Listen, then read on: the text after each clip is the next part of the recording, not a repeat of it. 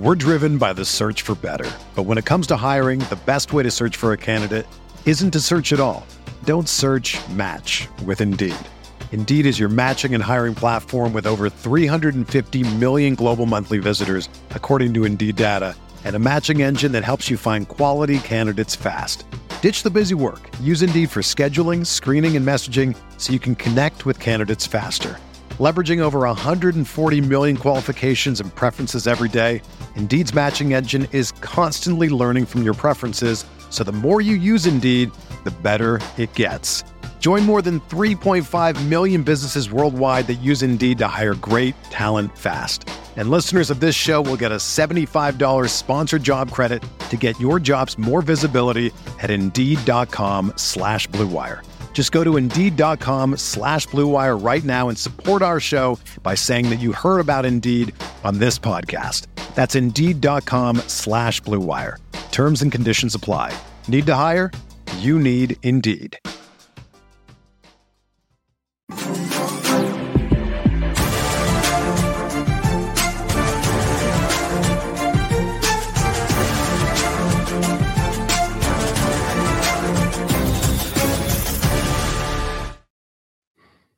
All right, welcome on in. We're refreshed here. This is the RotoWire Fantasy Football Podcast. I'm John McKechnie. That is Mario Puig. Sorry for the clunky intro, to say the least. But Mario, glad to have you back on. We've made it to the other side. The 2023 NFL season officially in the books. Your Kansas City Chiefs are once again Super Bowl champions. That's 3 out of 5 years that the Chiefs have taken it down. It was.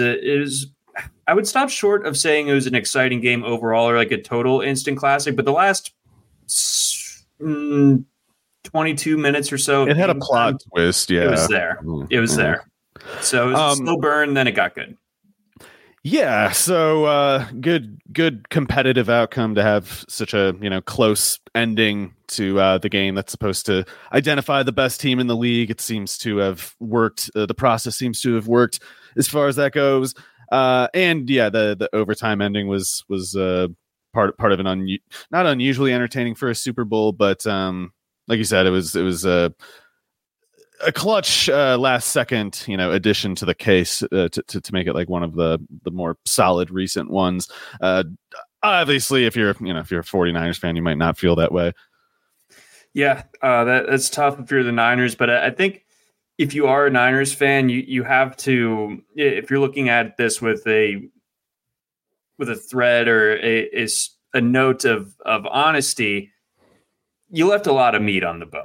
Like there were just a lot of self-imposed mistakes. Like it felt like the Niners were moving the ball almost at will, especially in the first half, and just didn't have a ton of points to show for it. That's a problem when you're playing against the Chiefs. You want to get as many points as humanly possible to make Patrick Mahomes catch up, because he's probably going to one way or the other. But you make those mistakes.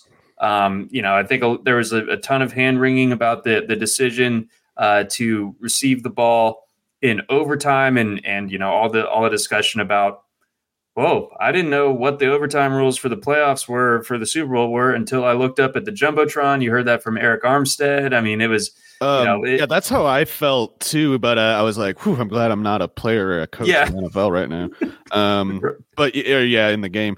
But yeah, it's been really funny to watch. Not that many people, to be fair, but there've been a couple people in media who have kind of like strained, turning their heads sideways and squinting really hard to see a way that was like, maybe Kyle Shanahan can be justified with this. Like maybe there's some way this could be rationalized, or there's even one of my particular favorites who was like, actually, it was pretty much the right thing to do. It was actually a good idea. It's like these are all crazy people ideas. This is really easy to understand. Like you want to take the ball second because like what the terms of the outcome are at that point. Like the justification is like, it's kind of the same either way if you think about it. No, it's not. That's has something to do with why it turned out the way it did. Is that it is not pretty much the same as it turns out.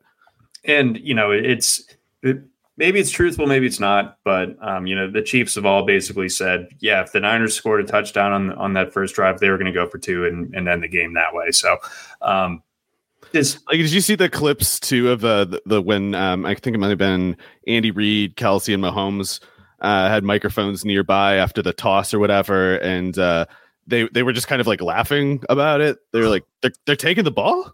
They want the ball. Okay, that's great. And it's the idea, whatever line of reasoning there was for why Shanahan, might have had a case to do it that way, just kind of dries up in the face, I think, of the fact that it didn't actually work. Not his theory of how it might play out did not occur, so he was wrong.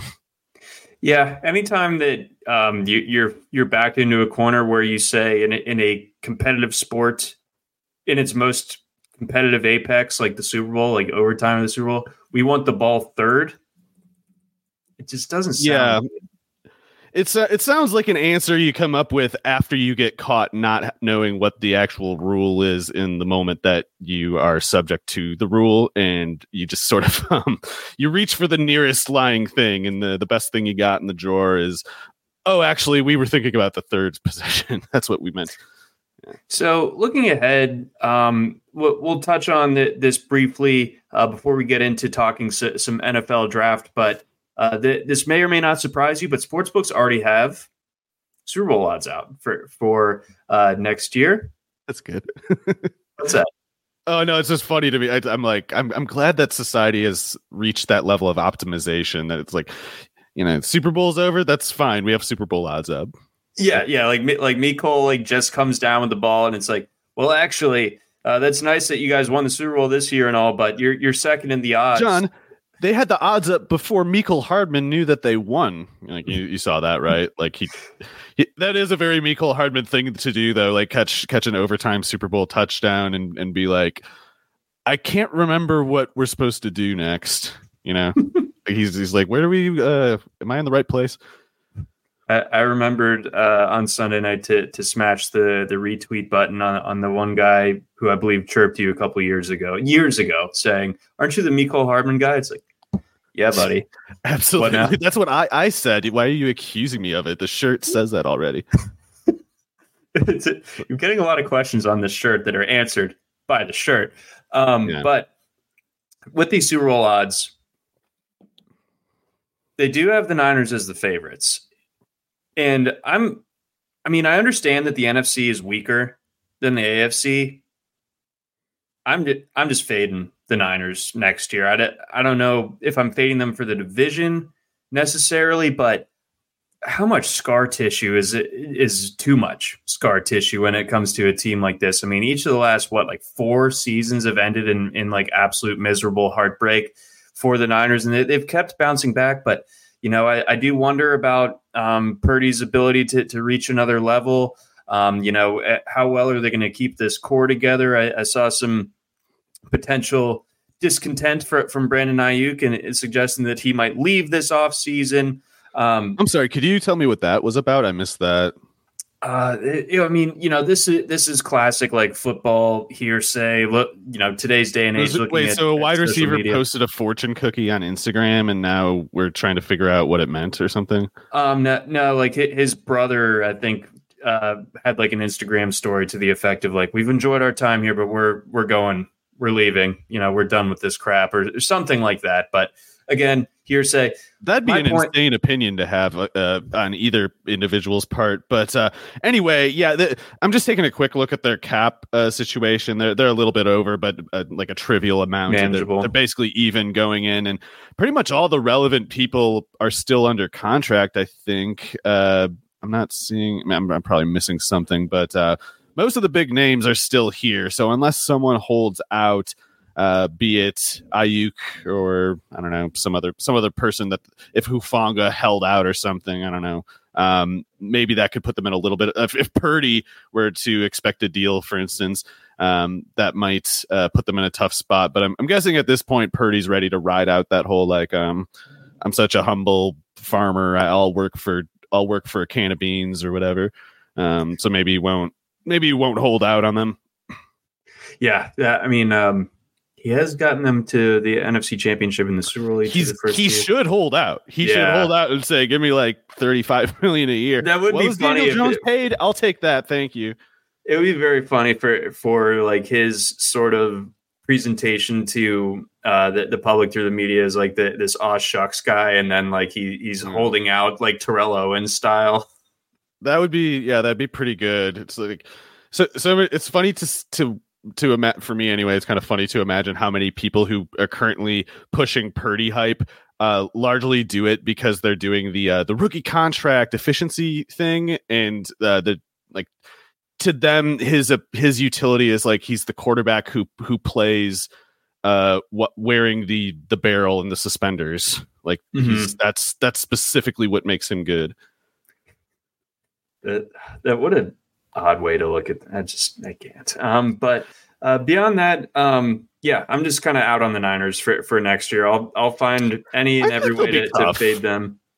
It will be interesting to watch what happens with the defensive coordinator spot. They scapegoated Steve Wilks, which actually I had this. I think Kyle Shanahan will eventually wear out his welcome. Not so much with the owner, but like there's just going to be a point where the people who work with him kind of get fed up with him if things like that keep happening, like scapegoating Steve Wilks. It's like maybe Steve Wilks is not a great defensive coordinator or whatever, but he made a totally strong defense. Like everyone thought that defense was really good, and losing to Patrick Mahomes at like anecdotal points in a Super Bowl game is not indication that the defensive coordinator like failed to do their job. You know, it's like somebody's got to lose, and you don't have Mahomes, so it's probably going to be you. And they fired Wilks. That kind of stuff can, sour a locker room if enough, if an influential player to start to just kind of grumble enough. This is true. That did strike me as an odd sort of moving of the deck chair when that occurred earlier. I forgot, or I didn't teach the team the overtime rules in the Super Bowl. Someone's got to pay for this. Steve, you know what that means. I don't know. I just worry that maybe not a collapse akin to what happened with the Eagles this year, but what I mean when I say that I'm fading the Niners, it's like the standard of that price, those odds. Yeah. Yeah. The level that they need to reach now is winning the Super Bowl. I can't in good conscience bet them to win the Super Bowl over the Chiefs, let alone when my odds are worse. So I'm just going to leave that be. And if I were to take a longer shot in the NFC, Anthony, I know you're a big Lions guy in our chat, but for the value, why not the Packers? 20-1. If Jordan Love keeps rolling like this, they're the kind of team that you really don't want to see in the playoffs, just because he's a quarterback who is basically scoring like 2.5 touchdowns a game. Yeah, and they have so much of the offensive core locked and loaded, so it's hard to envision anything but yet another step forward for the Packers. Is it going to be Dallas? Year. It's it's going to be the Eagles. I don't think. No, I don't think so either. So it just you work your way down the list. It's the Lions or the Packers, and the Lions will obviously be really tough. It's not a slam dunk that the Packers would be better, but that's where I'm gonna hitch my wagon in the NFC. And then just to round it out here, Chiefs plus 650, Ravens 9-1, Bills 10-1, Lions 12-1, Bengals 13-1. I think I might have some interest on the Bengals at 13-1. Yeah, if they're keeping Lou Anarumo, that defense is they're not just going to find another Bates, but they'll get better next year than they were this year. And if Joe Burrow is back and himself, then that the Bengals. Yeah, I think Bengals and Packers are probably your best values there. Maybe the Lions. Yeah, so we're looking at better than 10-1. I don't mind that. Don't mind that one bit. But Mario, let's go ahead. Let's dig into the meat of the show here. We're talking NFL draft. We're going to kind of really start this off in earnest, and we'll start things with at the 101 level. We're going to talk about the guys that everyone's heard of as we look ahead to this year's NFL draft. Obviously, it's been beaten over our heads since the last pick of last year's draft. This is supposed to be a loaded quarterback class. Everyone's heard of Caleb Williams, the 2022 Heisman winner. this past year didn't go quite as well for him. Drake May out of North Carolina, another guy that people have basically written in Sharpie as being a top 2 selection. Your other 2 quarterbacks that seem like legitimate candidates to go in the first round, everything else kind of up for debate. That would be Heisman winner from this year, Jaden Daniels, and then the very polarizing J.J. McCarthy. So what say you? We'll start at the top about Caleb Williams. So I've taken him as like a foregone conclusion at the first pick for, I guess, almost 2 years now. So he's at that point with me, and I guess a lot of people too, where they're kind of just bored with him, basically. And I think that's kind of it's made it easy for people to sort of overanalyze him. And I understand that we have to put a magnifying glass to especially when it's a presumed top overall pick, a quarterback. Like there's a higher level of scrutiny for that. But if you are scrutinizing Williams to the point that you start to think maybe one of these other quarterbacks should go ahead of him, that's, I think, where you're maybe going a little too far, because I can't see any sum of criticisms towards Williams that would exceed any of the other alternatives.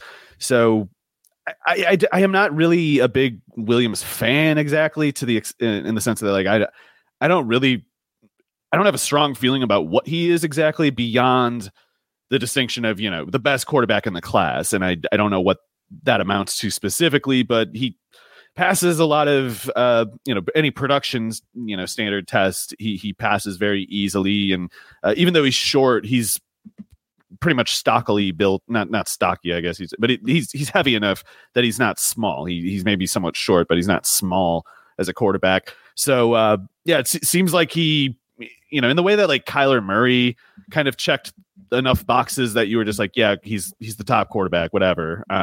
Even though you didn't believe he was a Lawrence level prospect or even like a Stafford level prospect or anything like that. It's like Caleb Williams kind of fits into that category for me, where I'm like, I don't have a strong opinion about whether he'll be great in the NFL or not. But as far as anyone can tell, I don't know who else you're supposed to pick if you're, looking for the top quarterback.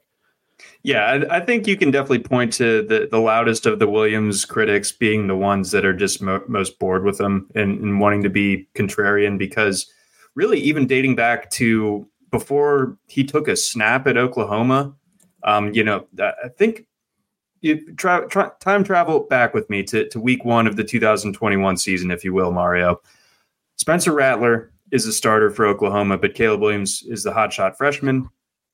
And OU is struggling against Tulane, and people are starting to clamor in the stands in Norman. They're like, bring out Caleb. They're all yelling for him. Caleb Williams runs for a touchdown in that game. Later on in that season, Caleb Williams helps lead Oklahoma to, I think it was a crazy victory. They might have lost that one, that Red River game against Texas, threw some unbelievable touchdowns in that game. That was the best Red River game in quite some time, in my opinion. They never really looked back from there. And then Lincoln Riley leaves for USC. Caleb Williams goes to USC with him, wins the Heisman, and so on, so forth. And I know that this year didn't go as smoothly, and I think that the optics were such that anyone that felt like they wanted to hate on him, they got their ammo. Right, they see the finger paint with FU on it. They see him crying in the stands. They see him kind of complaining a lot when his offensive line is not holding up. But the numbers weren't demonstrably that much worse this year. Like in his Heisman year, he was throwing a touchdown on 8.4% of his passes with a 9.1 yards per attempt figure. This year, throwing a touchdown on a piddly 7.7%. Percent of his passes with a 9.4 yards per attempt mark.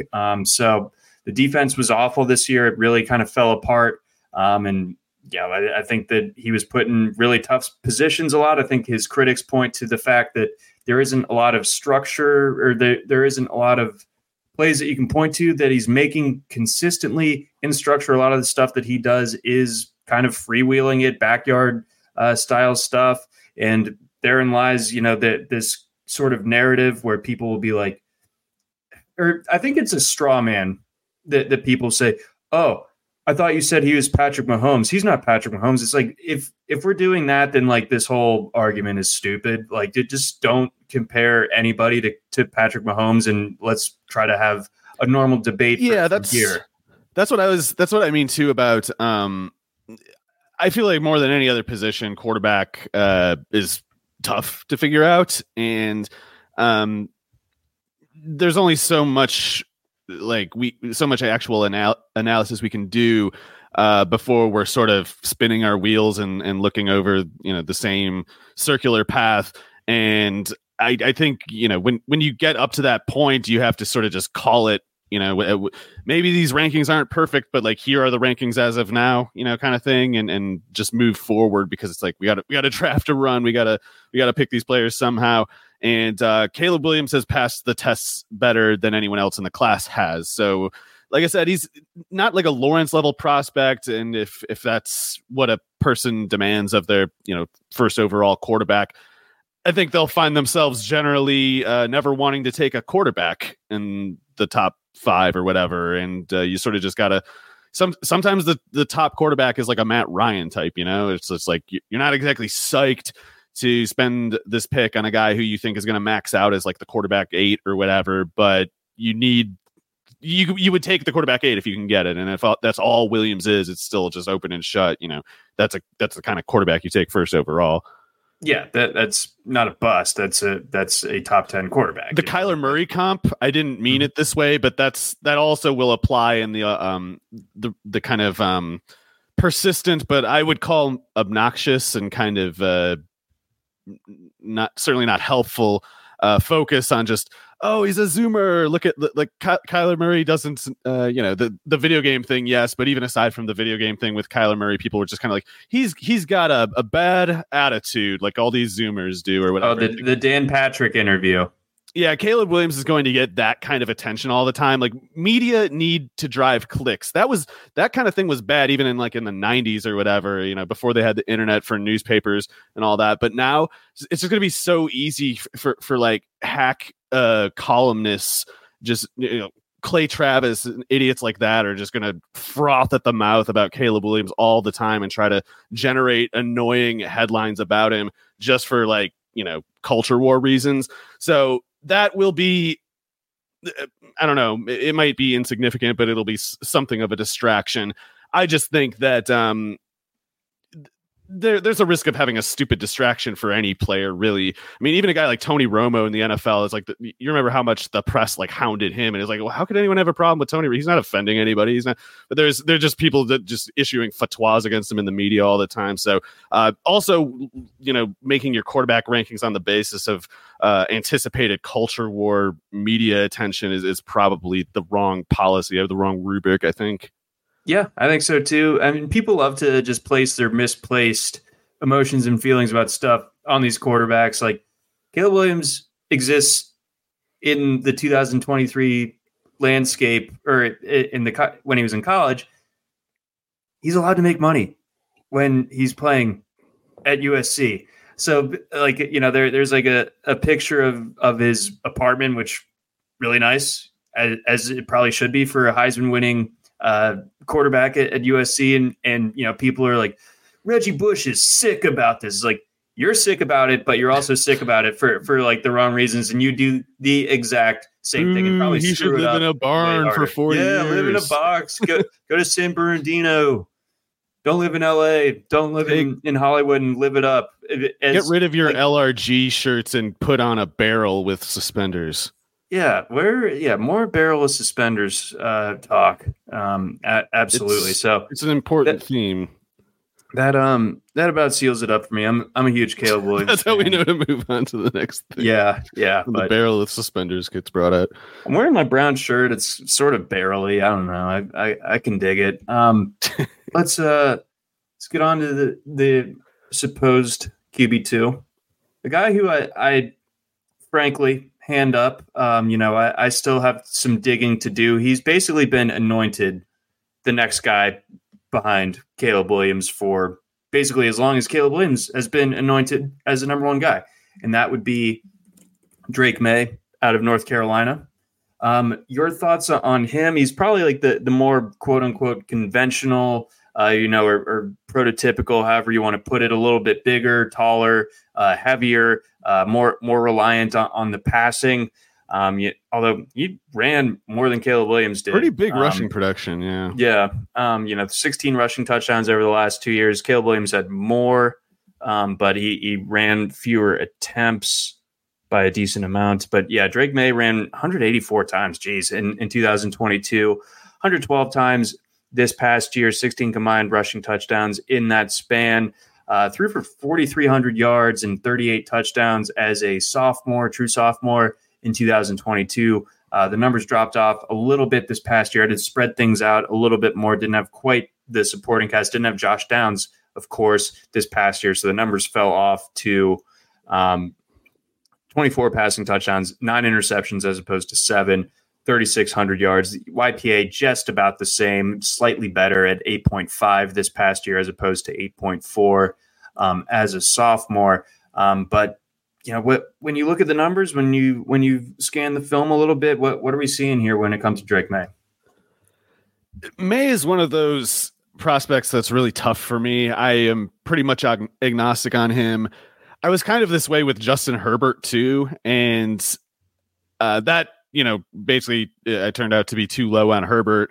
And the reason I don't know what the exact reason, honestly, that I can't take a side is I guess part of it is that his numbers aren't exactly infallible. Like you said, they fell off this year for Maye to the point that it becomes the kind of numbers that are less like, oh, this is obviously an NFL prospect, and more, I can't tell whether this guy is one. Like sometimes, Caleb Williams' numbers, for instance, are just really, really, really strong, whatever way you look at it. Whereas with Maye, he's got pretty strong numbers from 2022.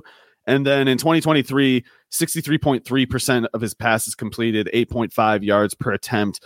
That's particularly also with the interception rate going up and the touchdown percentage going way down. Like that's all of that happening at once, seemingly just because Josh Downs left. But didn't they also get that Toledo transfer? Tez Walker, he missed about the first month or so of the season, okay. But it was a big factor. Once he came on, he accounted for about a quarter of the target share once he was active the rest of the way. Okay, so it's like Maye lost Downs, yes, but he didn't just get left out in the cold. The first month of the season, you're not really playing anyone that difficult either. Yeah, and Howell wasn't Howell left with less. Like Howell, after he had like De'Ami Brown and Newsome or whatever, it's like he had, I feel like, less and had better numbers. Freshman Josh Downs and nobody.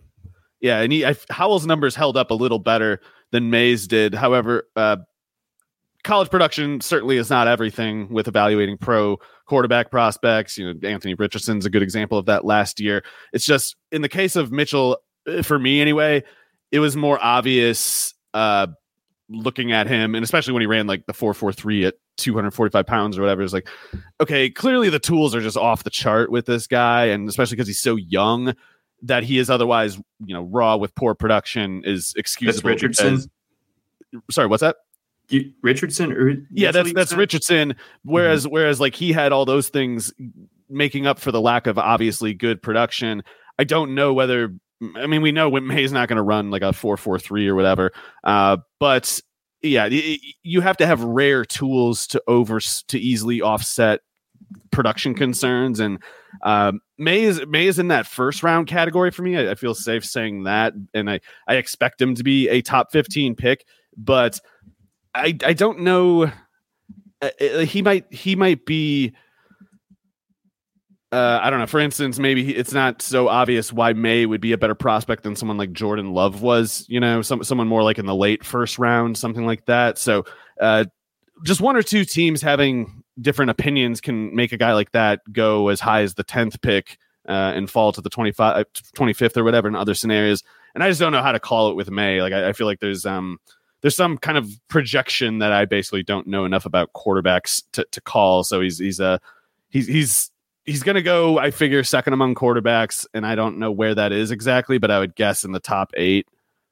Yeah, just the way that the quarterback market works in the NFL draft, even if it's not the exact order that we have right now, Drake May will go in the first 8. How about this, John? At the very least, he should be much better than someone, like Daniel Jones. Like I feel like they had similar kind of aesthetics coming out, being, run heavy ACC quarterbacks who are kind of tall and lanky. But May had way better rushing production and had way better passing production. And if the arm strength is there, if there's nothing goofy in his throwing motion or his footwork or whatever, then yeah, I have. As much as I'm not making the proactive case for him, I also don't really have an easy case to make against him. I don't know. I also prefer like quarterbacks that win a little bit, and I don't really feel like.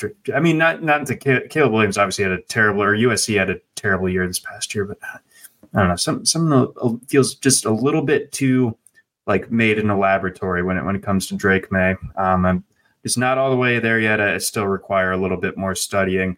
Before we move on to Jaden Daniels, we do have a question in the chat, Mario, that our guy Greg Jennings has been waiting for us to answer. So quickly, what do we think the Bears are doing with the first pick? Is Caleb Williams going to be a Bear and Justin Fields to be traded? That's kind of where I'm thinking things will go now, despite my what I would do personally. I think I would keep Fields, and trade that pick for Hall. I don't know.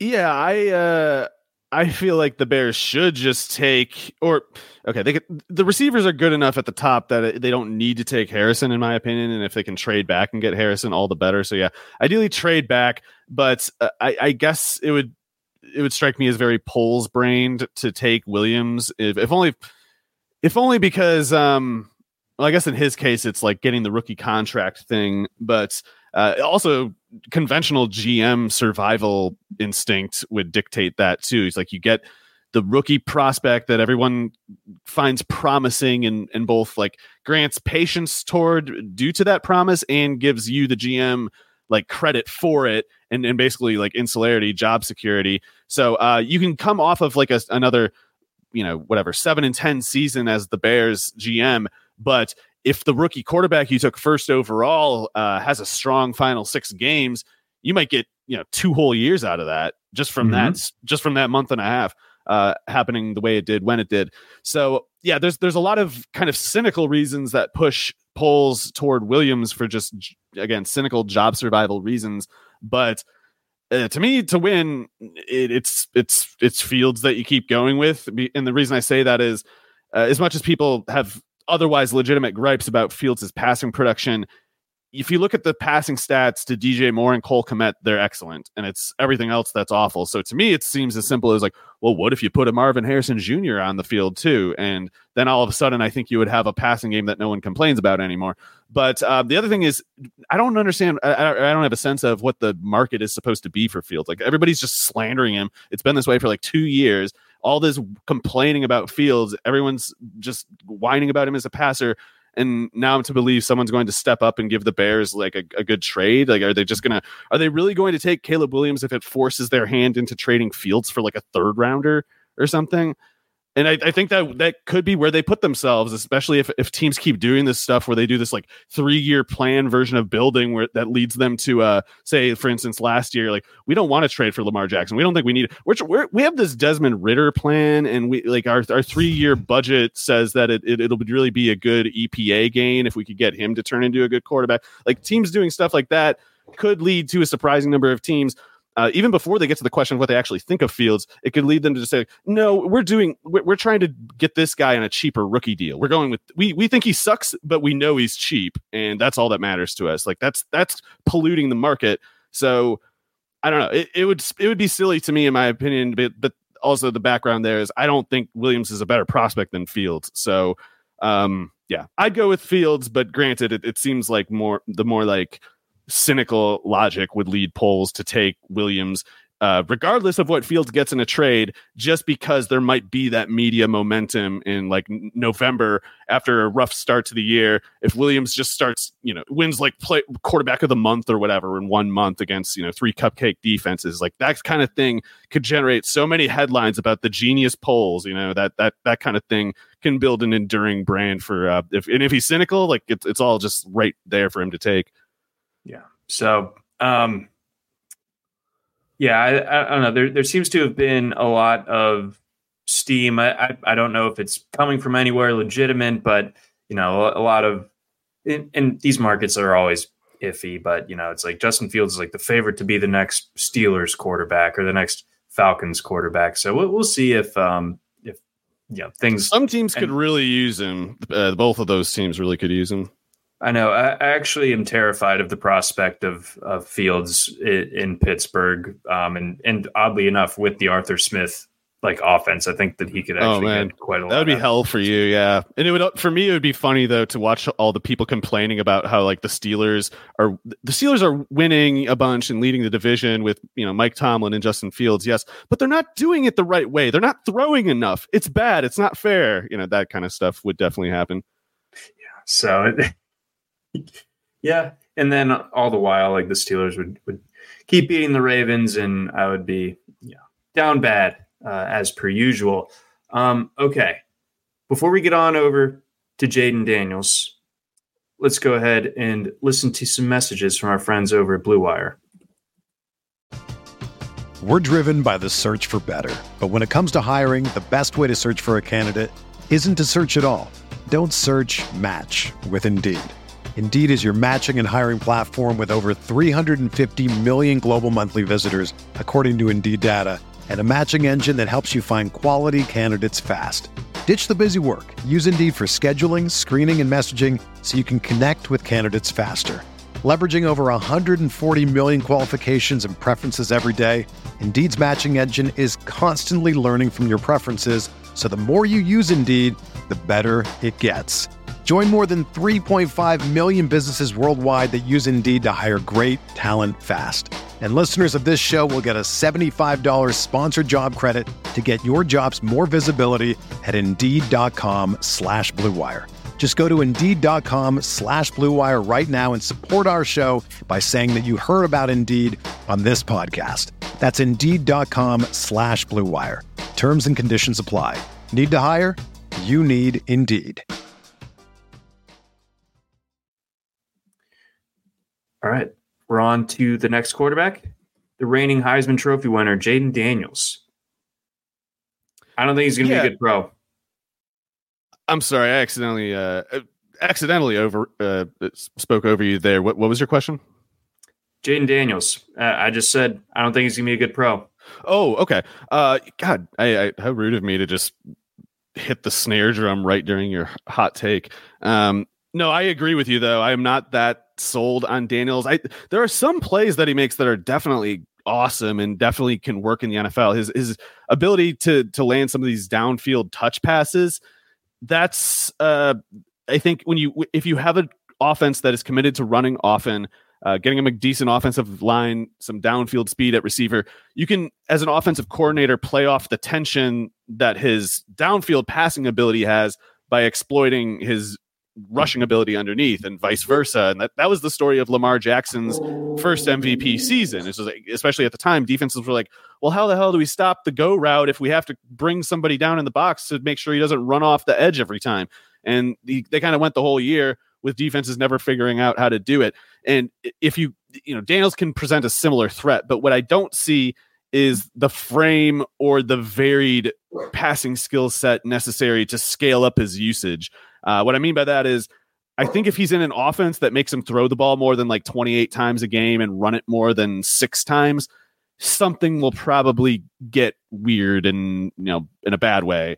I do think though, if you have there's sometimes weird moments in the NFL, the way a team and their personnel and their scheme might interact with the rest of the league. And I'm thinking of the Eagles specifically 2 years ago. It's once they had AJ Brown there, Devontae Smith, Jalen Hurts, they put together for about a year and a half this offense that no one could stop at all. And it seems like we've seen them figure out the answer to that. But if something like that can still exist, which is to say, again, the Jalen Hurts usage of 2 years ago, where he'd throw the ball 25 times a game and run 10 times maybe, but they protected him as a passer. They gave him cover as a passer by not overexposing him the way that they did in 2023. I think if that first version of the contained pass attempt volume, if that's still a viable setup, then Daniels can make that same impact Hurts did, I think. But even then, you're talking about probably the best offensive line in the league: AJ Brown, Devontae Smith, Dallas Goedert, and an era where the rest of the league's defenses just didn't know what to do about your scheme, you know? So I don't know how. I think at the very least, Daniels is a little situation specific. I think there are some situations that he would work well, but I don't think he will ultimately be what a lot of people want him to be, and you know, fair expectations or not. Yeah, I mean, the numbers were so cartoonishly good this past year, and I thought that he was, you know, a deserving Heisman despite LSU losing some games. It's kind of a weaker sauce Heisman crop that this year. Usually you prefer it to be a little bit more memorable than what it was this year, but that's, again, not Jayden Daniels' fault. You know, to your point on like the Hurts thing, I think it's an interesting comparison. I just also think that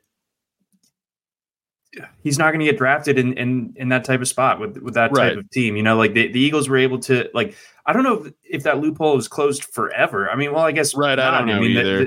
The Niners got Brock Purdy and with the last pick. Have you heard this? Have you seen this? But you know, the Eagles were already like a pretty good team.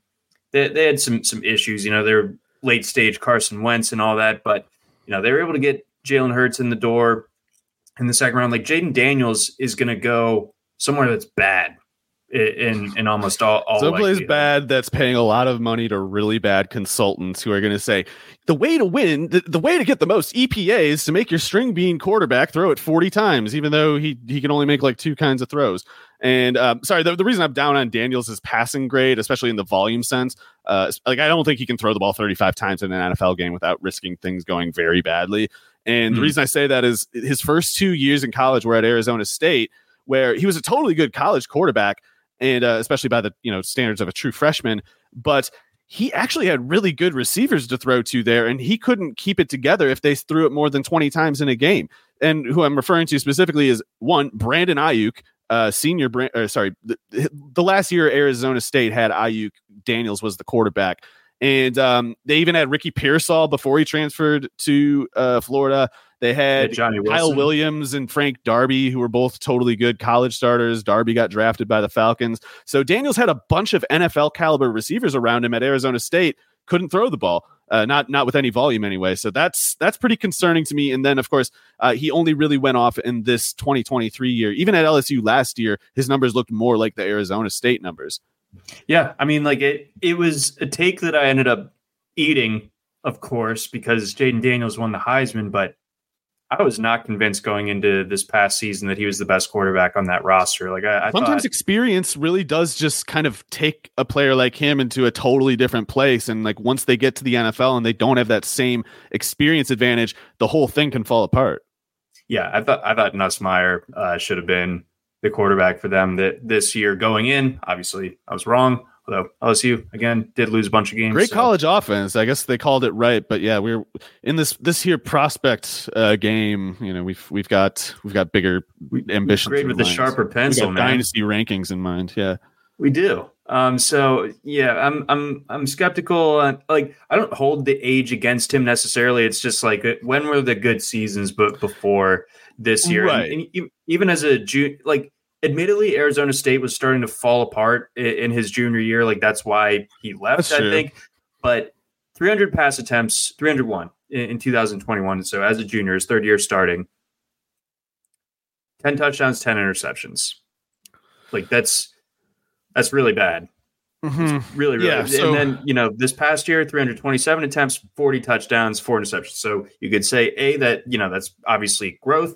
I think you could also say that, the getting like the likes of Malik Neighbors and Brian Thomas and everybody else like that doesn't explain a 30 touchdown difference. Like Jayden Daniels definitely improved over that time, but like I struggle to see him developing much further. I think he's a little bit skinny, so I worry about him holding up against the hits. He's such an explosive runner at the college level, but I reject any sort of Lamar Jackson comp that comes to him as we were Lamar fans. Totally this is not a Lamar situation. Not really even that close. No, not at all. A lot of wide open spaces running. It's almost more like a Kenny Pickett situation, but if like the player was way cooler. Yeah. So bottom line here, folks, Jayden Daniels is going to get drafted high. You don't have to I don't know if he will. I think he could fall past 15 and get picked by like a team trading up from the second round, somewhere around the 20th pick. But I don't think he's going ahead of May. I think also Daniels is at risk of falling behind this other guy that we might get to. Oh, yeah. Well, is there anything else you'd like to add on Daniels before we, I think he can be totally good if he's in an offense that keeps him under 30 pass attempts and doesn't expect him to be a Lamar Jackson level runner. If he can run in just a selective sense, like when the play is there, do a lot of damage to the defense without taking a lot of hits, that kind of stuff in a robust run heavy offense, I think it can work. But I'm worried that in today's game with the various consultant interests out there, there will always be pressure on a player like him to be a player that he just doesn't have the traits to be. As a podcaster, I invested in sound canceling coasters for my coffee mug, but I even made the slightest sound there, and it caused my dog to grumble. I didn't hear it, and you know what? I think dogs do have more sensitive ears to high pitches, and thus the dog whistle invention. Well, I suppose he can hear a lot better than I can, but here I am thinking that my silly little foam coaster can save. I'm also a bad source though, because I listen to like brain damaging volumes of metal music every day. So you do. I might be slightly poor of hearing. We do have a question in the chat, but before we get into McCarthy, and I think the way that this pod is trending, that this might take up the bulk of our receiver talk. We are gonna. I don't know. I'm trying to think what's the best way for it. We're going to answer it. We're going to answer it right now. I'll be fast. Jay wants to know, just joined in. This is, again, on the topic of receivers. Why is Malik Nabers fluctuating all of a sudden? Earlier in the year, seemingly the second receiver off the board. Obviously, Marvin Harrison Jr. has kind of been locked in there for quite some time, sort of the wide receiver analog to Caleb Williams, of course. Now we're seeing Nabers ranked below Rome Odunze, outside the top 10 occasionally. I hadn't seen that personally where Nabers has a slide, but I think we can answer this in the form of a tease for the later part too. Speaking for myself anyway, I think Nabers might be the best receiver in the draft. So I think any fluctuation in like dynasty markets is just people kind of like spinning their wheels with nothing to do and having to make picks despite not getting new information. You get everybody already has shares of Nabers, and now they're trying to diversify, and that's probably driving market demands too. So anyway, they're all really, really good is the other thing. They are. I think this is a can't go wrong type of deal. But I don't expect Nabers to slide. I wonder if that would maybe come from him being maybe a little bit smaller at 6 foot 200. I think Nabers, like wherever he goes to, I don't care for dynasty purposes. Like he's going to be awesome. Yeah. Sort of. They're all really, really good. Odunze, Harrison, Nabers, they're really, really, really good. And it's kind of like I don't even care to rank them at a certain point. Yeah, just like they're all clustered in that tier one for you type of dealio, and wherever they end up, great. But all three of them are going to be successful at the next level. But yeah, I don't expect any, like the pendulum will swing back, I think is what I'm trying to say. If there's any slide, give it 2 weeks when the combine starts, and we'll have this resettled once again. I think you're right that people are just bored right now. All right. Last quarterback that we'll discuss in depth, man of the hour, the guy that is really generating some discourse on Twitter, Mr. J.J. McCarthy, national champion J.J. McCarthy. J.J. McCarthy, who threw all of 10 passes in college. I'm kidding, of course. But again, Michigan certainly would have been fine with him throwing just 10 passes in college, and they probably still would have won a lot of games. They did win a game this year against Penn State in Happy Valley, in which he did not throw a single pass in the second half. That's so cool. Oh, I thought they did the Mac Jones. That was close. I mean, he was 7 for 8, and then so it was the college the spread version of the Mac Jones game up in Buffalo. But yeah, as far as how he fits into the Michigan machine, I would almost have to compare McCarthy's effect to Purdy's on the 49ers, where it's like, yeah, as far as the numbers themselves, you're not going to be able to make a case against it. The returns speak for themselves. Really high efficiency, high explosiveness, really clean numbers. The McCarthy's numbers are a very clear portrait of an offense that is basically doing what it wants and winning pretty much all the time, without him doing a whole lot. So that second part there, it's like, is it that he doesn't do a whole lot because they don't need him to, or is it that he doesn't do a whole lot because he cannot? Sometimes it's either one, and I don't know how to call it so easily. What he has going for him is his production is, again, super, super clean. So, sometimes you can kind of spot a fraud just with some little number where you're like, wait, I don't see this stat very often. It can't be a great sign that it's here in his case. But with McCarthy, everything's really clean. But there aren't really maybe I forgot to check the most recent year, but they're in his second to last year anyway.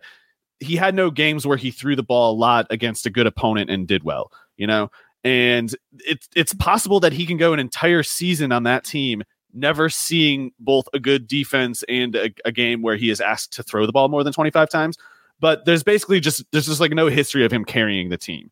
So it's all projection. And I don't know, like I was expressing all those reasons for skepticism toward Jayden Daniels. I think in a way, how do you say this? I don't see the obvious way McCarthy could be better than Daniels. And I feel like McCarthy has not, either because he hasn't had the chance or because he didn't prove as much as Daniels has. And so I feel like there's a whole lot of projection with McCarthy where you can just you can assume the best in every case and be optimistic in every detail. And if all those assumptions are correct, yes, he would be very good. But I feel like that's also the same game people played with Zach Wilson, who incidentally really looks a lot like McCarthy. Not, I don't know, on the field. I have no idea if he has that particularly infuriating like cherub appearance that Wilson does, but McCarthy on the field he's with got a little bit more toughness to his visage. He's yeah, okay. So he doesn't have that one problem that Wilson did, but the same frame, almost exactly the same frame. They look the same on the field. And also Zach Wilson's final year at BYU, the reason why I personally did not get on board with him, even though the numbers were conventionally excellent. Yeah, they're sick. The numbers, they were infallible numbers, basically. I still couldn't take it seriously because when you watch the tape of Wilson play, every single snap is a game of 500 with him. It's like he kind of just sits back. There's no pass rush within, at times, literally like 10 yards of him. I don't even understand how it's like he would get so far away from the pass rush, you'd think there was like an illegal man downfield happening, but they'd almost stop trying to rush him, it felt like. So he'd have all the time, it's T-ball playing football, it's like he's just sitting back, kind of picking whatever he wants to do. And he is making some, nice, accurate, high velocity throws downfield through windows that are not easy to get the ball through, and showing that is helpful. It's a demonstration of a trait, but we don't know does he have the processing ability to make it work in practice, and the practice being an NFL game, NFL regular season game. Being able to do a bunch of like trick shots is cool. And being able to do trick shots can be helpful at some point, throwing velocity like that, accuracy like he throws on some throws, that will be helpful, certainly. But we don't know as much about whether he can kind of carry an offense and sort of, we don't know about his ability to read a defense when the whole design of the offense doesn't give him cover from a low volume of pass attempts. It's like he in other words, he's never really had to stick his neck out a whole lot to do anything at Michigan. And so again, when you're untested at best, theoretically, the best case scenario could be the answer to the unknown variable, but it might not be either. It might be something really bad. Yeah, I think you absolutely have to acknowledge the potential downside here. I mean, only 2 years as the starter at Michigan, appeared in a ton of games as a freshman, but, wasn't asked to do a ton, obviously. And, when he was starting, wasn't asked to do a ton either. I mean, we're talking about like 660 pass attempts, 327 pass attempts a year over his his 2 seasons. So that's, I mean, the passing volume, you're not going to find it. The efficiency, I think that it's been fine. I mean, it jumped a decent bit this past year. His first year starting, 64% completion rate, 8.4 yards per attempt. This past year, bumped that up to 72% completion rate and 9 yards per attempt. So, you know, he was basically asked over the last 2 years to throw 28 times or fewer per game, had 22 touchdowns in each of those 2 seasons. So, John, if I can interrupt for a second, the only times McCarthy went over 30 pass attempts the last 2 years and did well were against Purdue, who got pushed over pretty easily, Indiana, who I assume does not have one of the nation's better defenses nowadays, and we have a TCU bowl game that they lost, and he had 2 turnovers to 2 touchdowns. The only other time was against Illinois, where he threw 34 passes in a 19-17 win, and he did awful in that one. Yeah, they barely won that game. Blake Corum got hurt, and everything got kind of wacky after that. I mean, he might be a Blake Corum merchant, which I'm completely welcome to that idea. But I think whereas, you know, Jaden Daniels, I think he's closer to that finished product. Like, again, the downsides there potentially for McCarthy, and people laugh at the pregame sitting under the field goal posts, feet together and all that, and working on his breathing, whatever. I don't really care one way how a guy gets ready for. Yeah. That's interesting. I don't remember Zen quarterback, but like through like a very like Zoomer way of doing it is like, yeah, I just found this way to like chill out on YouTube when I was like 12, and I do it now, even at the Rose Bowl. But you know, I like McCarthy. Like, I can see it. Like, I think if you watch the film, you can see it a decent bit. I think the arm's there. I think the athleticism and the mobility's there. I think he's young enough to where he can add some weight to the frame. You know, I think you could easily point me out as a fool for, you know, saying Jaden Daniels is too skinny when he's listed at 204 pounds or 210 pounds, and then not say anything about McCarthy when he's listed at 203. But like, again, McCarthy, I think, is just 21. I think that he's got time to bulk up. He does look unfortunately similar to Zach Wilson. I take it back. He's a Midwestern, or maybe not from Michigan. Wherever he's from, he's that region's version of Zach Wilson. No, he's more Chad than that. Come on.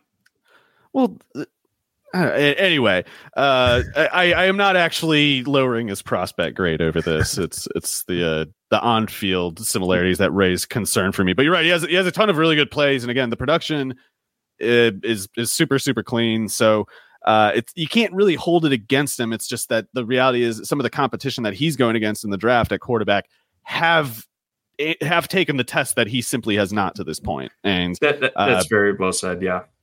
But anyone holding against, it is possible that teams will hold Daniels' answers to those tests against him more than they hold McCarthy for not taking it at all. And McCarthy going in the top 10 should not shock anyone. No, it really shouldn't. And like, I don't think that you can know it's a bad pick. Like, we're just I don't know. Sometimes you just got to punt, and like I would get more critical if people were pushing in the top 3 or something like that. But if he goes like 8, 9, 10. If Zach Wilson had gone 8, 9, or 10, I wouldn't have put so much criticism in writing about him, you know? So it's so like, the Jets just saying in March, Jets in March were just like, yeah, no, he's our pick. Like, not only do we know that Trevor Lawrence is getting picked first, but we're just going to go ahead and even lessen the drama in a class that went straight to drama. They went straight to media massaging the pick. They just like February 8th. It's like weird. That's weird. New York Daily News is talking about how great of a second overall pick Zach Wilson will be. I didn't even know he was going. Anyway. Yeah, exactly.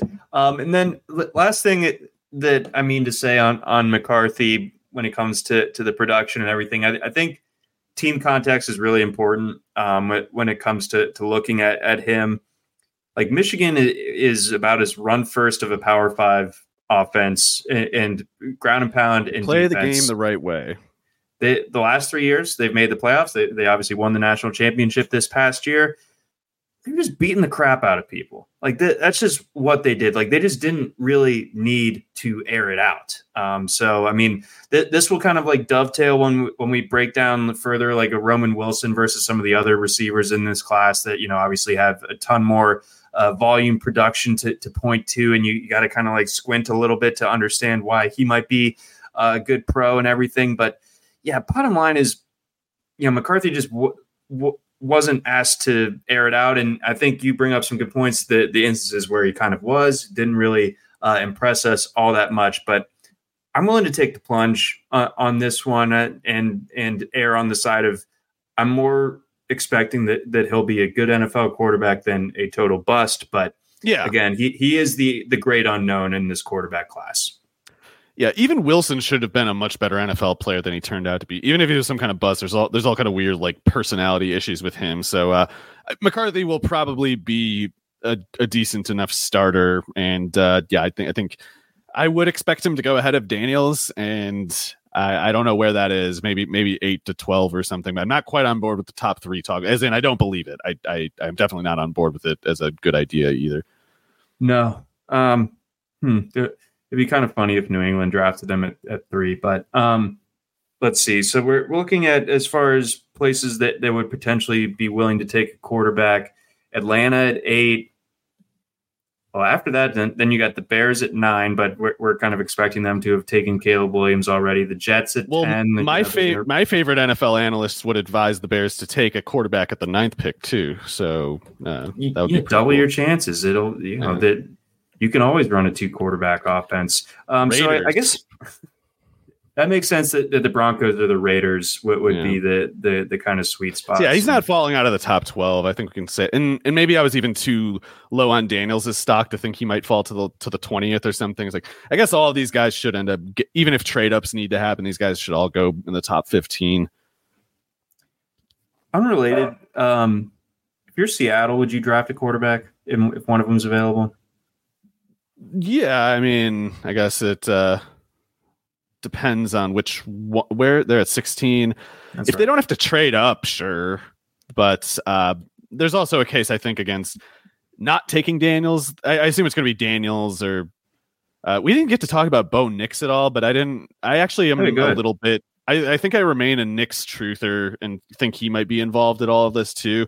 But I think you can take some other actual starter at 16 if you're the Seahawks and maybe just trade back up and, you justify Daniels sitting on the bench for a year by like, well, it was next year's pick. Who cares? Mm-hmm. Yeah. You want to say anything about Nix? I'm like I am pretty much all of these guys. I'm agnostic to some degree, but the numbers we do not see very often. Like those kinds of numbers from Nix are like Joe Burrow level production.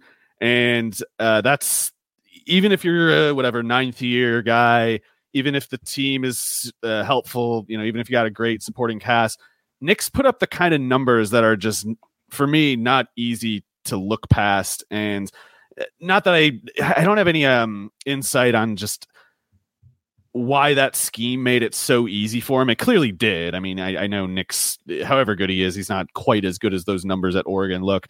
With 2 offensive coordinators.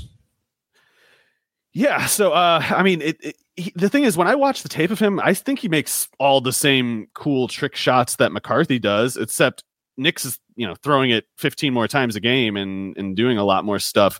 So, I will probably have Nix ahead of McCarthy, my personal rankings, and probably ahead of Daniels in my personal rankings. But, it seems like I'm missing something. It doesn't seem like everyone else is seemingly assuming like Nix is a 3rd rounder or something. I would guess age and probably overweighing how bad the Auburn sample is. But I think, I guess it's just like, I think his Auburn sample is better than Daniels' Arizona State sample, well said. Okay. That's an excellent touche. I'm going to, but he is 24. So that is pretty old. Yeah, he is. But I thought Nix was the best player in college football this year. I thought he would have been a slam dunk for the Heisman if not for the Man, that's who Pittsburgh game. Should take. That would be a real pain for you. I think what's I don't mean to what's his name, this guy Field Yates, I believe, had Nix going to the Steelers in the draft at 20. I thought that was interesting. And it's interesting that you say that as well, because you're more of like a mock draft creator more than a consumer. So it's not like you're. Yeah, I don't read mock drafts except for when I'm like, okay, who told Daniel Jeremiah, that this guy's going to go in the first round, and I don't know it, so I better go learn that now. Right. But Nix was totally electric these last 2 years at Oregon. Totally. And they aren't dinking dunk throws. Like, he's going downfield and he's throwing, throws that have some amount of peril to them. It's just, granted, the level of dominance in those stats is like the defense was completely helpless against this. This is true. Having to defend potential RB1 Bucky Irving, having to defend against a slew of like old Alabama transfer guys, and of course my dude Troy Franklin. So I mean it's a lot to contend with. And like what Mario Cristobal left behind that Dan Lanning has been able to keep up. And what I like so much about what Cristobal did at Oregon was he built like an SEC sized offensive line in the Pac-12, and it's just like that's a really good starting point if you want to win a lot of games in the Pac-12, is just have far and away the best offensive line. Although I suppose this year it was Washington that earned that distinction. They made it all the way to the Natty as well. But yeah, I like Nix. The Nix versus Daniels idea, very, very interesting to me because, again, I'm not the biggest Daniels guy in the world, but we might be running out of a little bit of runway for Nix as far as development goes. But, oh yeah, he's like finished product or whatever. Yeah, but maybe that finished product is good enough. Let's shift gears. Let's talk some receivers here. This will be again no surprise to anyone that's listening and has been paying attention to draft coverage. There really isn't much in the way of first round running back discourse this year, let alone maybe even like top 50 picks running back discourse. But there is a lot of talent in this wide receiver class. And I think that, you can potentially see 3 go in the top 10 between Marvin Harrison Jr., Malik Neighbors, and Rome Odunze. I think that guys, it's a lot of people are there. There's sort of a revolving door between picks 28 and 32. I do read too many mock drafts. You can kind of like tell a writer's bias one way or the other by who they put there, but there's almost always a different receiver there at the end of the first round getting mocked to somebody, whether it is Troy Franklin, whether it is A.D. Mitchell, whether it's Roman Wilson. I think I even saw in one of them. I think that's a little too high. Probably a little We'll rich. have to get to that Wilson in another episode, but that he's an interesting prospect, just more like a round 3 type to me. Yeah, but if he lights up the combine, we might see around 2. But the book is not for anybody finished. Yeah. So let's go ahead. Start at the top. Is Marvin Harrison Jr. as good as advertised? I might not have kept up perfectly with what everyone is saying about him. I think it's safe to say he is not, a Calvin Johnson level prospect. He's not to me a Jamar Chase level prospect. He also to me isn't obviously better than Drake London or somebody like that. But I mean, for what it's worth, I'm really high on Drake London, so I don't consider that an insult. But I have seen some people kind of speak of Harrison as if he is at least Jamar Chase and maybe even more than that. And that seems a little crazy to me. Granted, if Harrison tests a certain way at the combine, I'll have to change my tune a little bit. But part of what I'm doing here is I don't see a whole lot of rare athletic traits. What I see with Harrison is an incredibly it's almost as if his father might have been one of the previously most well-known technicians at receiver in NFL history, because it looks like the younger Marvin has been going through wide receiver drills since he was like born, basically. And the technical details with him, it is pretty remarkable, actually, like how everything that he does wide receiver task wise, running routes, positioning himself relative to the defense, everything is a black belt level. And you can see that. And so for me, the question about Harrison is like, depending on the workout details anyway. Like if he really checks in at like 6'4", 210 and runs a 4.4 flat or something, I might have to say, okay, actually maybe he is a Jamar Chase level prospect or something like that. But I don't expect that. I expect him to athletically be more similar to someone like Michael Pittman or something, but just better. So what that equals in the NFL, I don't really know, but I think the profile for Harrison trends towards something like, a guy who can catch 120 passes for you in his best year, and he can catch you 100 passes per year regularly at above average efficiency. And that might sound, I don't know if that sounds like a stingy projection or something. To me, a player who enters that category is one who's like in the all-decade conversation right there. So I think he's going to be some version of very good, but I really don't see an easy, obvious way to distinguish Harrison, to rank him ahead of Odunze or Neighbors.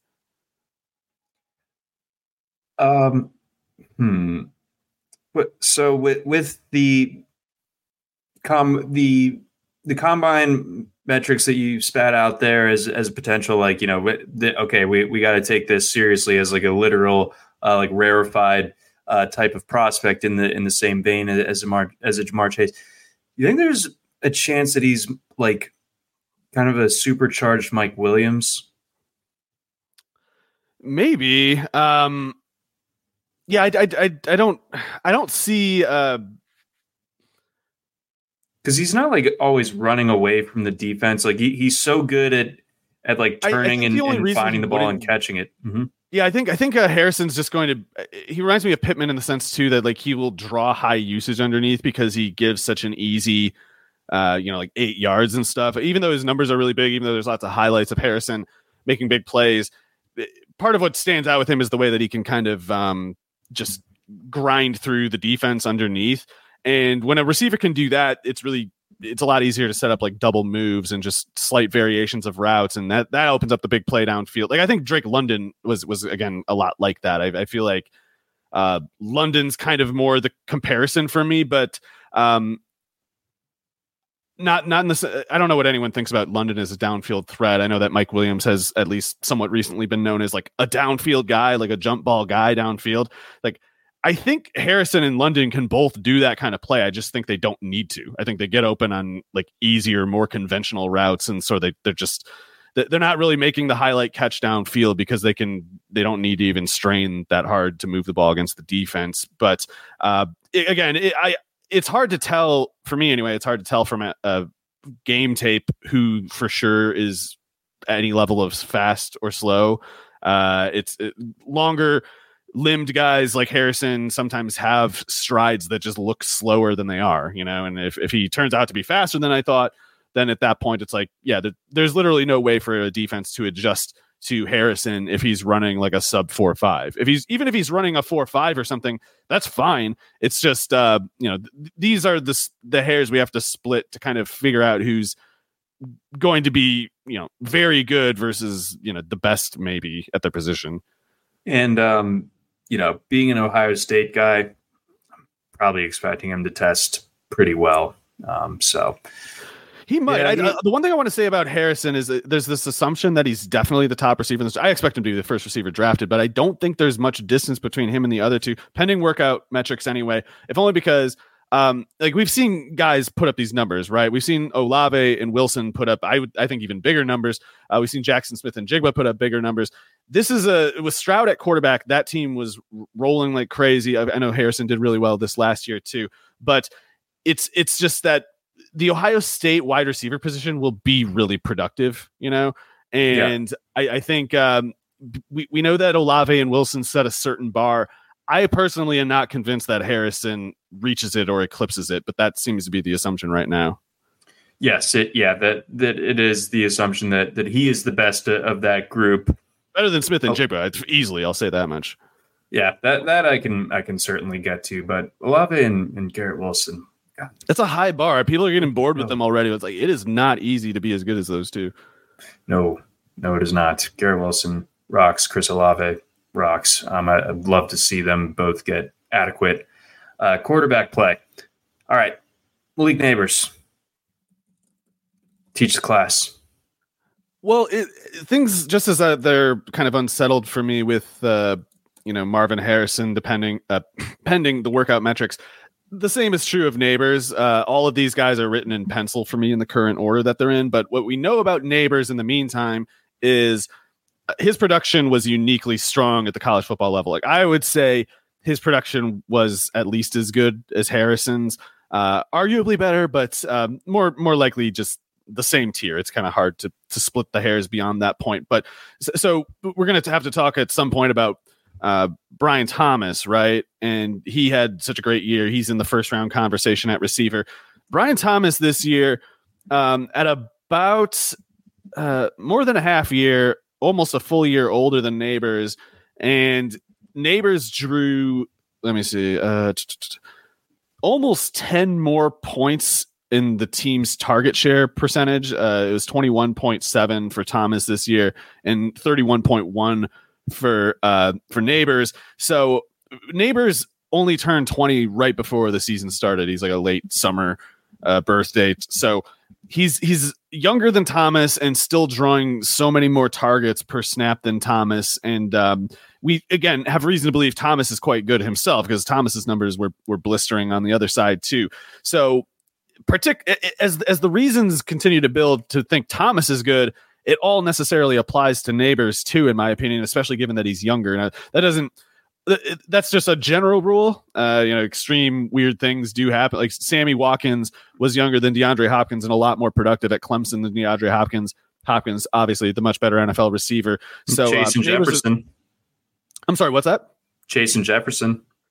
Oh yeah, luckily both of those guys turned out to be the right answer. But yes, sometimes a player will outproduce or otherwise keep up with the production of another really, really good NFL player on their own team, and the first guy still might not be very good, but it's rare, and it's the age adjustment is what's particularly good at catching that. Like for Neighbors at that age to produce the way he has and not be a clear all-pro receiver it's specifically to say, like, his floor is probably Sammy Watkins.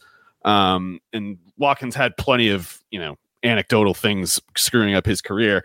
So I think that Neighbors would have to test really poorly for me to lower him, to take him out of the first 10 picks of the draft. And I know he might get pinched out just because quarterback trade ups, stuff, late risers can cause weird things to happen. But Neighbors, pending the workout metrics, is really, he's in a unique category. And for me, he's in the same tier as Harrison. You think that would be a smart play for Chicago potentially if they take Caleb Williams with the first pick, grab a receiver with their second one at 9? Yeah, I think the way it's shaping up, anybody that can get Neighbors should try to get him, and that would certainly apply to the Bears. Neighbors, as far as a comparison, I think he's going to be like 210, maybe like 215 at 6'2". I know he's listed as 6'3" or something. He looks like a sturdy 6'2" to me. And wait, is this again, Neighbors or Thomas? Neighbors. Is that just way off? I thought he was listed at like 6'3", 205, but he looks pretty sturdy to me. Okay. Anyway, Malik Neighbors' application on the field to me looks pretty varied. I think he probably has more of a downfield game than Harrison, but I don't think it's at the expense of his underneath. No one is as, in my opinion anyway, no one is as technically proficient as Harrison running routes. Like, you can see sometimes when Neighbors is getting open in his routes, it's kind of, he's just like out freaking the guy covering him. Whereas with Harrison, it's like, you feel like you're watching, like some kind of like Japanese sword master or something. The way that he just kind of sort of stoically just does every single thing technically correct over and over and over. But Neighbors, he seems like a little more wild. Like he seems to me like he's got a little bit more burst and speed and stuff, and he looks really good after the catch. Like he tracks well. He shows good ball skills downfield as a big play threat, but he also seems like the type who can do a lot of damage after the catch. Like I don't know, not making a direct comparison, but if you're genre wise, like AJ Brown after the catch, like you see Neighbors do some plays like that, but he's also, he thrives downfield. It's not like he needs the yards after the catch. Yeah, he's an impressive guy. I want to get more eyes on him. in the lead up to the combine because, for a team as generally fun to watch as LSU was this year, I was no longer the college football editor. I didn't have to watch a zillion hours of college football every Saturday. And LSU, they lose that first game. They're out of the national championship picture. I didn't watch a ton of LSU this year, so I need to revisit. I overstated Neighbors' height. He's listed at 6 foot. I think he'll check in at 6 foot. He's listed at 6 foot 200. I think he might play at like 6 foot 210 in the NFL, like I don't know, like Chris Godwin kind of build, but more. I think there might be more athleticism there. Supercharged Chris Godwin sounds pretty interesting to me. Let's talk Rome. Rome Odunze, big guy out of University of Washington. Great numbers all throughout his career. Really, really, of course, took off this past year. However, and as the Huskies almost found their way into a national championship, made it to the game, but lost to JJ McCarthy's Michigan, of course. But when it comes to Odunze, what are you seeing here? Yeah, so we're talking about him third, but I wouldn't really argue against anyone ranking him first out of this group. There's a lot of similarities, and particularly between Odunze and Harrison, there's a lot of similarities. Like the theory of receiver that they present to the NFL is pretty much identical, and I really don't know how you're going to distinguish the two, barring athletic testing that diverges between them. The frame, the way that they play too. I was mentioning how Harrison can kind of sort of like Michael Pittman, but more athletic, like grind underneath over and over all game. And you're just wondering, like, how does this guy keep getting open for like 6-yard digs? Like, aren't they trying to cover that? And the reason he's able to chop away like that is because the defense is scared of him and has to grant a certain amount of respect. And it's like, even though the respect that they give is more towards stopping the big play, this big receiver is plenty capable of grinding away underneath. If they're going to give him a cushion, he can grind away at it. He doesn't need to get downfield to become a viable target. So again, that's a Drake London kind of thing to me. It's like this huge receiver who, for some reason, is just landing jabs left and right on the defense, as if the defense doesn't know. Like, try to keep that guy from catching an 8-yard curl every play, and it's all just harder than it looks. And Odunze playing the way that he has, producing the way that he has, both this year and last year, he negotiates a level of respect where the defense just has to approach him that way. And we reach this equilibrium where turns out the best defenses can do against Washington is concede to Odunze a 69.7% catch rate at 12.4 yards per target. So those are enormous numbers. His target share percentage was quite a bit lower than Harrison and especially Neighbors, but I think you can chalk that up to the not as if LSU or Ohio State lack any receiver depth exactly, but Washington had a bit more. They had McMillan who actually was I think might be a little underrated. Polk, the Texas Tech transfer. And they ran a more, like, I would say, committed spread kind of approach. And so Odunze only had 23% target share. But even if whatever explanations I have in mind don't apply, you could also chalk that up to just a poor coaching decision by Washington. Like, Odunze should have gotten more than 23% of the targets because he was clearing their team baseline by 4 catch percentage points in almost 3.5 yards per target. So right. Basically, they should have just thrown it more at him to see if the returns would diminish at all, because those numbers, those peripherals imply that he could have taken a lot more targets and his efficiency would have held up just fine. So again, you're talking like a workhorse, 100+ catch kind of receiver in the NFL, and I don't know what other than athletic metrics could really help me see any of these guys differently. Yeah, it's a rock star trio up at the top. I don't think any of these guys fall past maybe like the 11th pick, something like that, barring that athletic testing. And yes, a quick programming note to that effect. We will be recording our pre-combine episode on the Wednesday before things get kicked off in Indianapolis. So that'll be on the 28th, and the combine starts on Leap Day, 29th. So we'll get you all ready for that one as well. Any other receivers that just real quickly enter that first round conversation? I think that these three are going to be like the high end ones, at least in most people's pre-combine rankings. Anyone that you've got your eye on a little bit later on as a first round possibility? Yeah, it's a long group of names, actually. One name that I can cross off now that I had only really known him previously as a highlights guy, and I knew that he had slightly better production in 2022 at Michigan State than Jaden Reed, who has proven to be quite a good NFL receiver. Keon Coleman, I thought, was maybe in that late first round thing. He could be, I guess, still. He might test really freakish. He's still young. But his production at Florida State was a lot rougher than I realized. And that otherwise impressive sophomore year at Michigan State doesn't land with the same emphasis in light of that. So he's kind of an ambiguous prospect to me at this point. And in this class, you don't really want to be an ambiguous receiver prospect because there's a lot of unambiguously really good ones.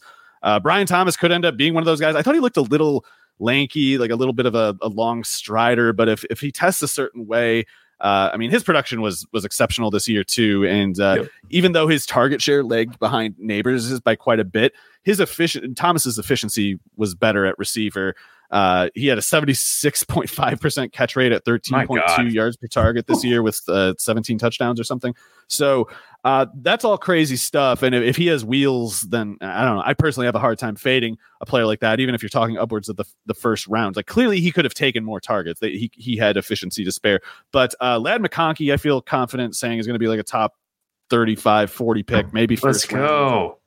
Troy Franklin, I think, from Oregon, could go ahead of McConkey, the one from Georgia, but I think Franklin has a little bit more testing sensitivity. Like he's got to run, in my opinion, like unambiguously fast, or else his game translation might not be quite as obvious. But Franklin's numbers at Oregon were excellent this year, especially. I mean, only a 22.4% target share, but he had 12 yards a target in an offense that averaged 9.4 yards per pass. And obviously he's at the very least, he's shown that he can play like an outside and vertical game. So if he shows he has the speed to continue threatening outside and downfield, I'll be able to see Franklin as a first rounder. But I think McConkey in a way has like the highest floor. I don't think, in part because I think we have really good reason to believe he'll run in the low 4.4s at worst. I don't really see a scenario where McConkey fluctuates much. Like he might go as high as 20 or something, but I think he'll go like 25 to 32 or something like that. What a world. People were laughing at Georgia when they took Ladd McConkey in that class. They're like, is it Ladd McConkey? It is quite a name. Really? It does sound like some kind of like, I don't know, Elmer Fudd's like younger regional nemesis or something. Yeah, and then he is just absolutely cooking everybody during his time in college. Like, God, what a badass. And then speaking of Georgia receivers, Troy Franklin kind of reminds me of like West Coast AJ Green. Maybe not as iconic as AJ Green was coming out of college, but I was thinking he might be like George Pickens. I say that because Pickens was a little shorter than AJ Green and didn't offset that with great speed. He only ran like a 4.47, even though he was kind of skinny. Franklin looks kind of skinny. He does. I would like him to run. I would like him to either show up heavier or run faster than Pickens did. But the production with Franklin at Oregon is good enough that I think you can reason, like, even if he doesn't have Pickens's freak variable, it's like Franklin has a sum of traits that can offset whatever level he might be, quote unquote, too skinny. I don't think he's going to be like a high catch volume guy. I think he's more of a 80 catch, 1,200 yard kind of receiver than like a 100 catch one. Like T Higgins. Yeah, maybe like a smaller T Higgins. Probably not quite as good as T Higgins, but I like him. Higgins was. I was definitely too low on him out of Clemson. He had that kind of production where it should have been like, don't overthink this guy. And Franklin's pretty close. I would like him, given that he is skinny, I would like him to prove that he is also fast. And we'll know for sure in just a couple of weeks. But that's going to do it for us. Airplane flies awfully low over top of me here. That's going to do it for us here on the RotoWire Fantasy Football Podcast. We'll keep things rocking with draft coverage all throughout the rest of the offseason, or at least these next couple of months. Specifically, of course, we'll touch on a lot of free agency stuff as that comes up. But these next couple of weeks, it's combine, it's draft, all that good stuff. So check back next week for more. But for Mario Puig, I'm John McKechnie. Thanks for listening. And again, if you want to get behind our paywall, check out a free trial. Go to rotowire.com/Jim. I think that's in honor of one Jim Coventry. Catch you next week, y'all. Hurrah. For the ones who work hard to ensure their crew can always go the extra mile, and the ones who get in early so everyone can go home on time, there's Grainger, offering professional-grade supplies backed by product experts so you can quickly and easily find what you need. Plus, you can count on access to a committed team ready to go the extra mile for you. Call, click Grainger.com, or just stop by. Grainger, for the ones who get it done.